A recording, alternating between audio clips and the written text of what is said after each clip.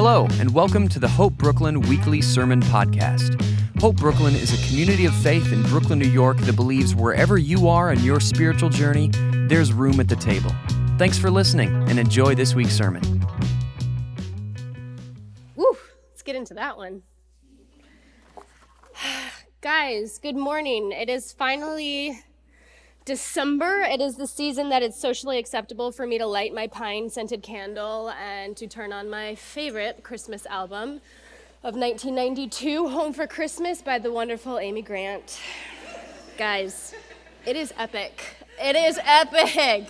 I'm pretty sure Russell wants to pull out his hair from hearing this album so much in our house, but the other day I contended that I've actually learned a lot about God growing up through this album. It's really given me verbiage for my theology, and he's like, what are you talking about? And I was like, Russ, I didn't know what Emmanuel meant when I was a kid. Who knows, oh yeah, the meaning of Yahweh and Emmanuel, you know these words that mean God, but you don't know. And I was like, Amy helped me understand what Emmanuel means. And he's like, what are you talking about? Let me show you.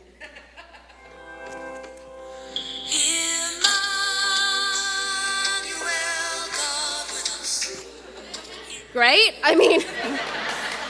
Thank you, Amy, on giving me some verbiage for my theology. Also, I really hope this goes on silent. My phone is broken right now, and it just rings on its own, so we're going to hope that I'm very unpopular this morning. Yes, if you have children, start them young. It's never too early for Amy. We are in a new series. It is December. We are starting the series of Advent, and I am super stoked about this. Everything about the holidays gets people jazzed. Not everybody, actually. We're going to talk about reasons why not everybody is jazzed, but it's an exciting season when we look throughout history and we start to kind of dissect what this season is all about. So, Advent comes from the Latin word adventus, which means the coming.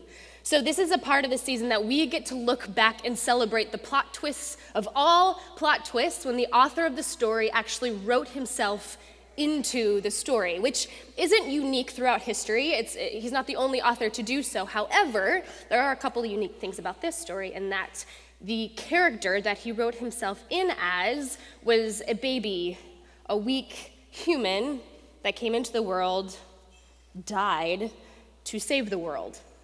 The other unique thing is that the author is the almighty God of the entire universe. And we've been going through Exodus, and you know that throughout history there's been gods that are gods of different lands or places, but this was the God of the entire universe.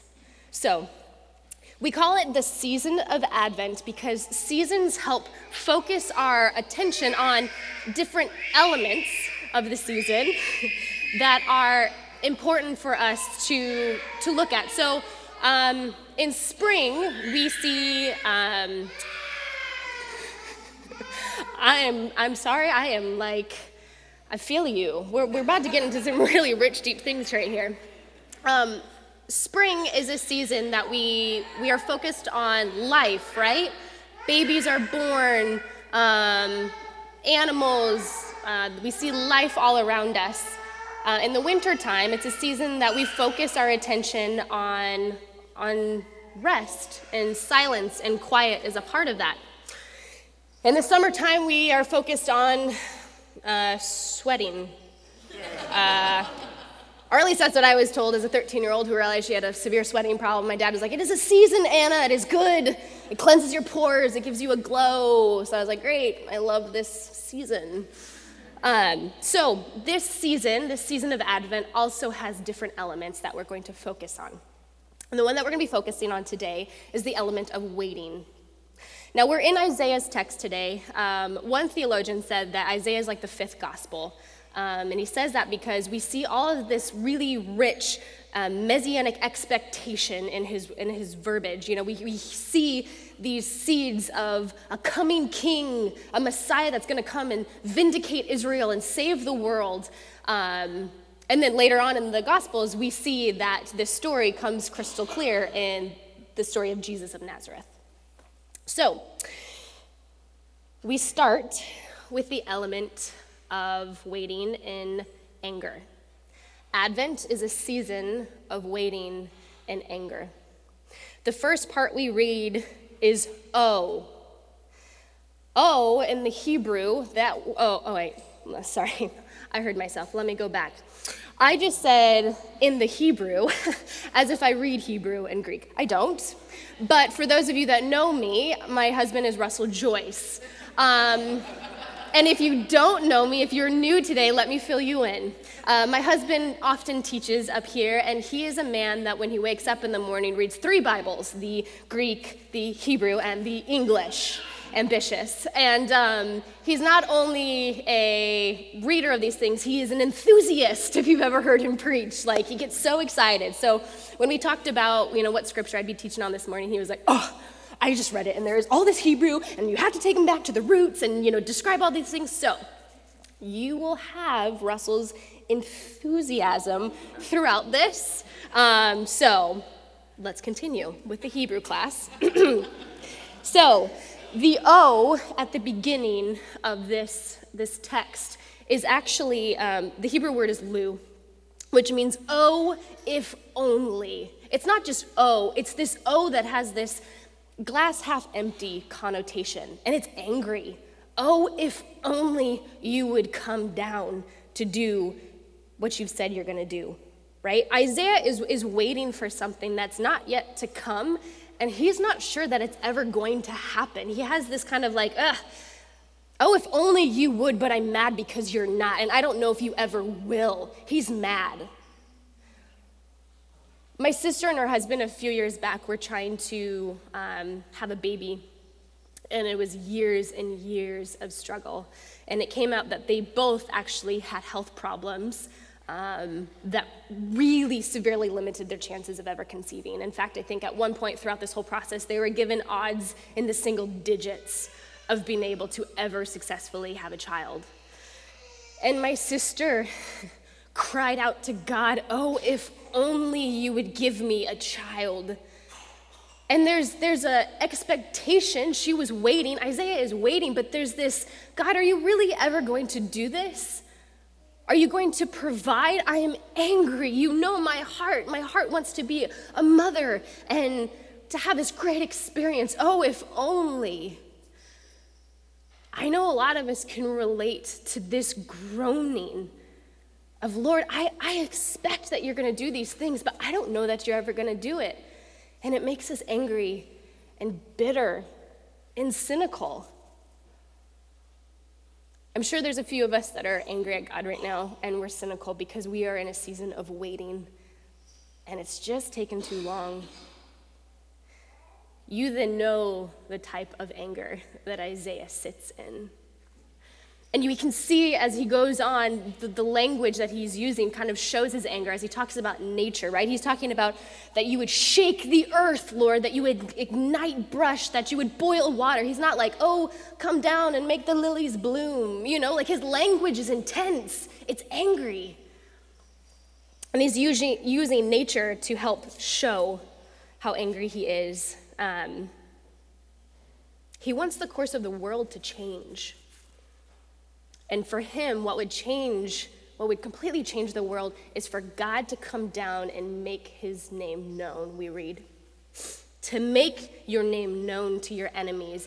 And that seems like, God could just come down and say, hey, I'm God, I'm the Lord, I rule this whole place. But actually, the way that he's saying it is, the Hebrew word is yada, which means to do something forcefully.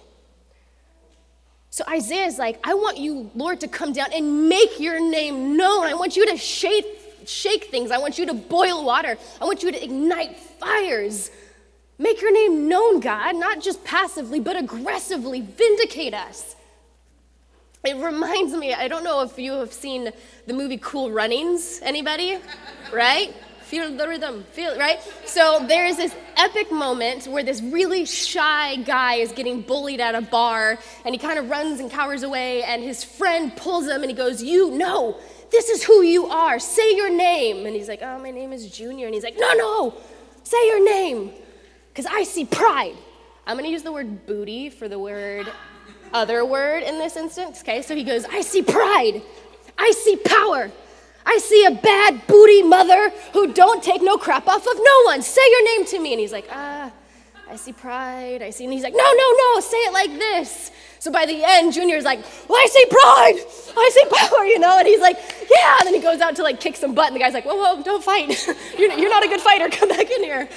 But that is what Isaiah wants. He wants God to come down and say, I am God, I am power, I am a bad booty mother. That'd be pretty epic. I wouldn't mind that. Advent is a season of waiting and anger, you guys. It's not this, oh, holy night picture that we have. It's okay. It's good to be angry for the things that we wait for. Isaiah was. The other way that we wait is we wait in remembrance. So he goes on to say, when you did awesome things we did not expect. The root of awesome things is yara in the Hebrew, which means to fear. Okay, so awesome things has this fear. And as a kid, I remember reading things in scripture saying like God wants us to fear him, because in my mind things that were scary were like the boogeyman and child abductors, and I'm like, we're supposed to fear God? Like, isn't he supposed to love us? And there is something terrifying about a being that has all the power in the world, right? Because in our context, somebody with that much power, of course, is going to be wicked, because that's all we see of power in this world. Power corrupts, right? But not our God, you guys. He has all of the power in the world, yet he is good and he loves us. But there is something beautiful to fear about somebody who has all the power in the world, and yet he came to earth as a baby. So there's that fear, but then there's also this fear of just holy reverence and awe of what he does. So Isaiah is remembering these like amazing things that God has already done. For those of you that have been with us, we've just gone through Exodus and that story. So we've seen the amazing awe of God. The other root in this is for the did not expect. This is really cool. I sound like Russell. Guys, this is really cool. Stay with me. So the root for did not expect is kavah in Hebrew, which means to wait for. So here we are in this season of waiting, and God is doing things that we weren't even waiting for. And this becomes so apparent as Isaiah is calling out, right? Isaiah is like, Lord, come down, vindicate your people, knock the world over, change it all. And then we know later in the story that then he sends Jesus as a babe in a manger, riding in on a donkey only to be killed. Yeah, he did something we weren't expecting at all. And we get to see that happen later on in the text. But isn't that just like God? We beg and we pray, Lord, for him to do things only for even weeks, years, months later to realize you did what I wasn't even expecting. And my gosh, it was so much better than what I was expecting and what I was waiting for. A lot of you know my husband. He had golden heart syndrome when he was a baby, which is basically a condition that in his brain as an infant, when he was still in utero, a blood vessel popped, and it kind of caused a bunch of chaos in his body, right? So he was born without the bones in his face ever completing. He didn't have an ear. His heart was backwards with holes in it in the middle of his chest. He didn't have a rib. The bottom half of his right lung doesn't work. All of these things. And so, at the beginning, there was all these surgeries to make him whole, to heal his heart and make sure that his body worked properly. But then throughout his childhood, he had so many surgeries, to put bone in his cheek to make it look normal, or to kind of build an ear. He still can't hear out of that side, but, have an ear so it looks, normal. All of these surgeries, that kind of helped to better his life, but they weren't aiding in him actually surviving. And his father would pray for him through all of these surgeries when he saw his kid in so much pain. Lord, heal my son, heal my son. And as he started to get older and started to become into those years where you're starting to get into your teens and you realize you look different and you realize people look at you and they stare and they point, his father's heart was, Lord, make my son whole. Make him whole. Just touch his face and take away all of these things that are going to cause him pain in life. And he remembers this moment. I think Russ was maybe about 10 or so, that his father was crying out to God, make my son whole, make my son whole. And that the presence of the Lord spoke to him and said, don't you see, I already have. Yeah, Russell had the scars on his face. He still does today. He still can't hear out of that side. But me, being his wife, not knowing him his entire life, but, a period of his life, I know that my husband would not be the man that he is today if he did not have these scars. These scars are a part of what made him whole. And it had nothing, his heart was close, he was healthy, but this idea that Tim had of what his son looked like whole, any parent would have, right? Of course you want your son's face to look whole, his body to be whole, but God was making him whole in a completely different way, and I am so thankful for the way that God did what his father wasn't even expecting, because it has made my life so much richer. I can't imagine the story, the person that he would be without those, because they shaped him. That expectation, I'm so thankful that God just radically did something so much different, something we weren't even waiting for. The next part of the text says, from ages past, no ear has heard, no eye has seen any God except you, a God who works for those who wait for him. Isaiah is remembering that God is a God who works for those who wait for him. He's shown that time and time again. And so Isaiah is agitated in this moment too, of like, Lord, we see that you are a God that does good things for your children who wait for you. I, Isaiah, am waiting for you. Your people, we, your people, Israel, we're waiting for you. So as he's remembering, it's also making him even more angry and more bitter, because we remember that God has done something good, so why isn't he doing it now? God, do it again. We know that you're capable. We marvel at your glorious deeds. Why aren't you showing up now? Remembering in this season can also cause pain, because it causes confusion in us. For anybody that's been, a Christian for a longer period of time, it's common for us to go through what are called desert seasons, right? A lot of you have probably experienced this when you just feel like God has vacated. He's not present. When you pray, it feels hollow. You don't feel his nearness, and then your life becomes really confusing and chaotic, and you go, Lord, where are you? Where have you gone? And hopefully, usually through some time, different periods of time for everybody, he draws you out of that. And then you can look back and see what God was doing during that period, and you say, I'm thankful for it. I don't want to go back to it, but I'm thankful for what you did, Lord. But oftentimes in a Christian walk, there are multiple desert seasons that we go through. And that is hard sometimes, because we go back through it and say, Lord, we've done this before. Why are we doing this again? I've been dried out. You've left me in this season to learn things. I learned it. We don't need to do this again. And the remembering part causes pain and anguish, and it makes us bitter and cynical.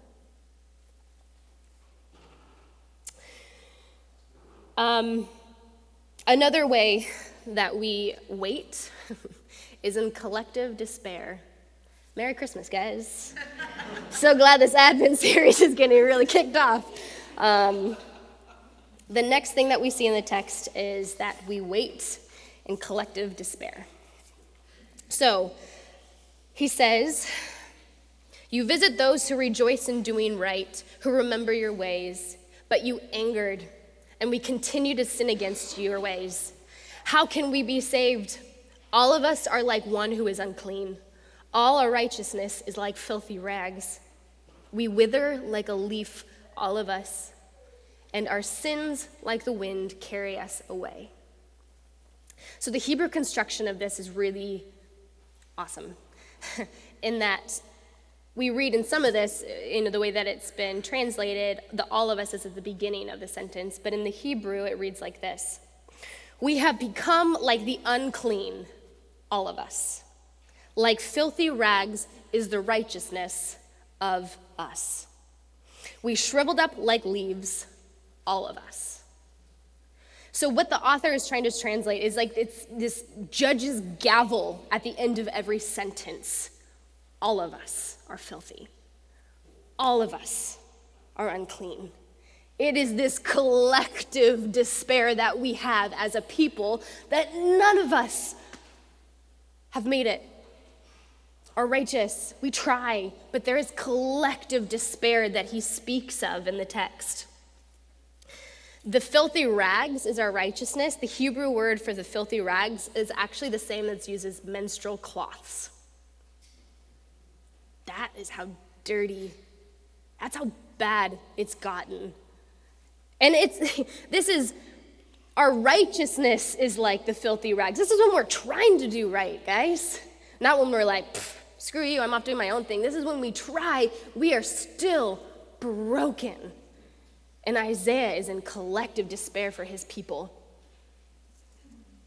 And it's hard because this has been the pattern, right? It's broken because we broke it.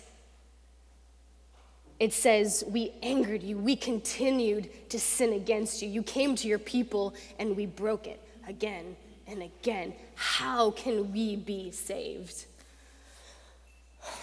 You guys watch Elf, right? I think about Buddy, sweet Buddy,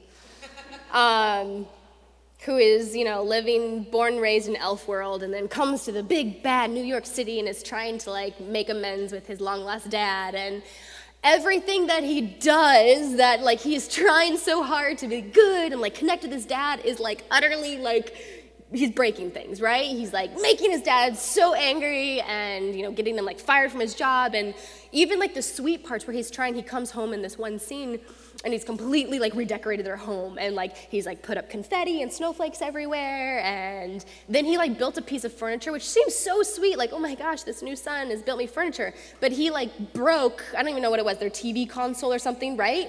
To make this horse, which seems sweet, but in my mind, I'm that's like someone coming into my house and being I destroyed your couch, but I made you a snowflake.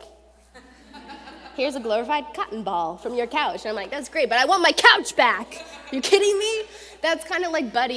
Even his best attempts at connection, at being good, are just broken. They're broken.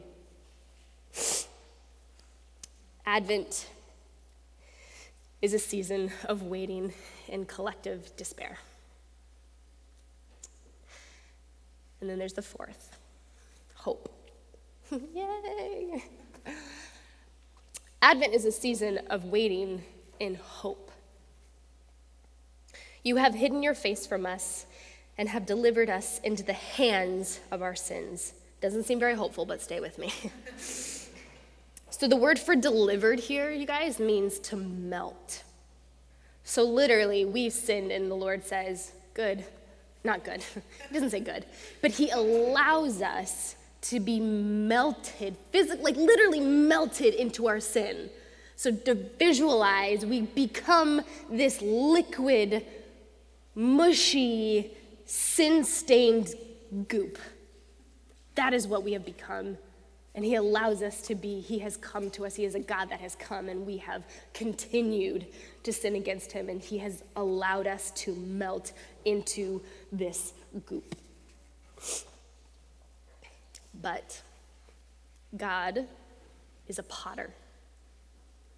I took art class in 7th and 8th grade. And for those of you now, if you've ever seen a potter's wheel, right, where they start out with the clay and then they mold things. Now they have a button and the thing spins, right, that you can shape things. Not in my 8th grade class. You had to pedal it, and shape the clay, which is the most awkward thing for someone who's very not coordinated. So I did theater. And so I was trying to shape the clay and move the potter's wheel, and you're I don't know, all my vases were crooked, and my mom's oh, it's so abstract, and I'm I know, it's for you. I'm pretty sure I go home and she still has my old clay on the mantle, and I'm Mom, get rid of it. But now I'm I don't know, it kind of work nowadays, all this janky stuff. But if you've ever seen the beginning of what it looks like when it starts, it's formless goop, right? That's just slopped down on the middle of this potter's wheel. And then as it spins and the potter's hands come to the clay, it's beautiful. If you've ever actually watched it on YouTube, it's so awesome to see how the hands just kind of start to mold things, and they, put their thumbs in, and things start happening. That all of a sudden you see this formless goop, and all of a sudden it comes out, and you're like, whoa, that's amazing. And it's gorgeous at the end. Guys, our God is a potter like that. The part in the scripture where it says that we are the work of your hand, the way that the Hebrew is structured here is the work of your hand, all of us. Yes, there is collective despair. We are angry, we are bitter, we have angered and sinned against the Lord time and time again, and we have become this liquid, goopy, sin-stained thing, all of us. Yet, we now are in the palm of our Creator's hand, all of us, and He is making something beautiful. He's transforming something that is utterly broken. And that is where our hope is. That He's not leaving us in our collective despair and our anger. It's awesome because in verse 7, we melt into the hands of our own sin, right? But then in verse 8, we are in the hands of our Creator. So it's almost like we're sitting here with our own goop that we don't know what to do with, and God says, I got this. I'm really better at this than you are. And He creates something beautiful. I want to invite the worship team to come back up. Guys, Advent is a season that we acknowledge that the world is a place and we are a people that are angry, we're bitter, we're cynical, and we are utterly broken. We remember a God of old who did amazing deeds, which makes us more angry sometimes because we say, why not now? What are you waiting for? How are you showing up? Which creates collective despair. But Isaiah talks about a hope. And Advent is a season that we wait in all of these things. I don't think that it's possible for us to wait in this hope without experiencing the other aspects of this season. Because we see it in our daily lives, right? All of you guys are waiting for different things in your life, and you've experienced all of these things so acutely that you're waiting on the Lord, and you experience the bitterness, the anger, and you hope for something that you're not sure is even going to happen. But He's shaping us, friends. He is taking our sinful, stained goop, and He's not leaving us there, but He is creating something that is utterly beautiful. With whom? He's doing it with all of us. Will you pray with me?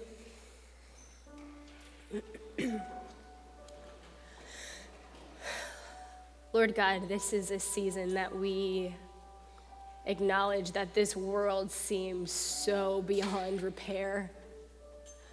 We look at the social climate of today and we think, man, Isaiah was ahead of his time talking about these things, but it's not the truth. Isaiah was just in the middle of a history that has repeatedly fallen, been broken, continuing to break. We sit sometimes in just collective despair saying, how is it possible that we can become anything other than this goop that sits on an empty table? But you don't leave us there, Lord. And thank you, God, that you don't, because we are really unable to shape ourselves. our hands are stained, Lord, but your hands are beautiful and they form us and they are forming us. But I pray, Lord, for people right now that are still waiting in seasons of bitterness and loneliness and despair and cynicism. Don't draw away from us, Lord, but draw into us.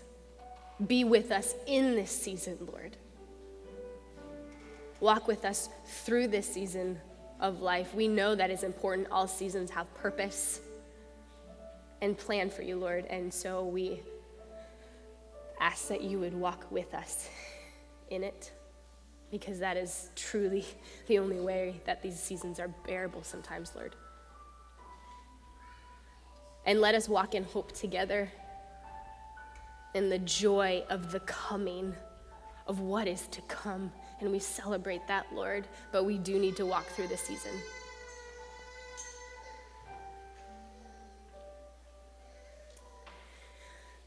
So walk with us, Lord. Amen. Thanks again for tuning into this week's sermon. To find out more about the mission and ministry of Hope Brooklyn, details about Sunday worship and brunch, to subscribe to our other podcasts, and lots more, visit us online at www.hopebrooklyn.org.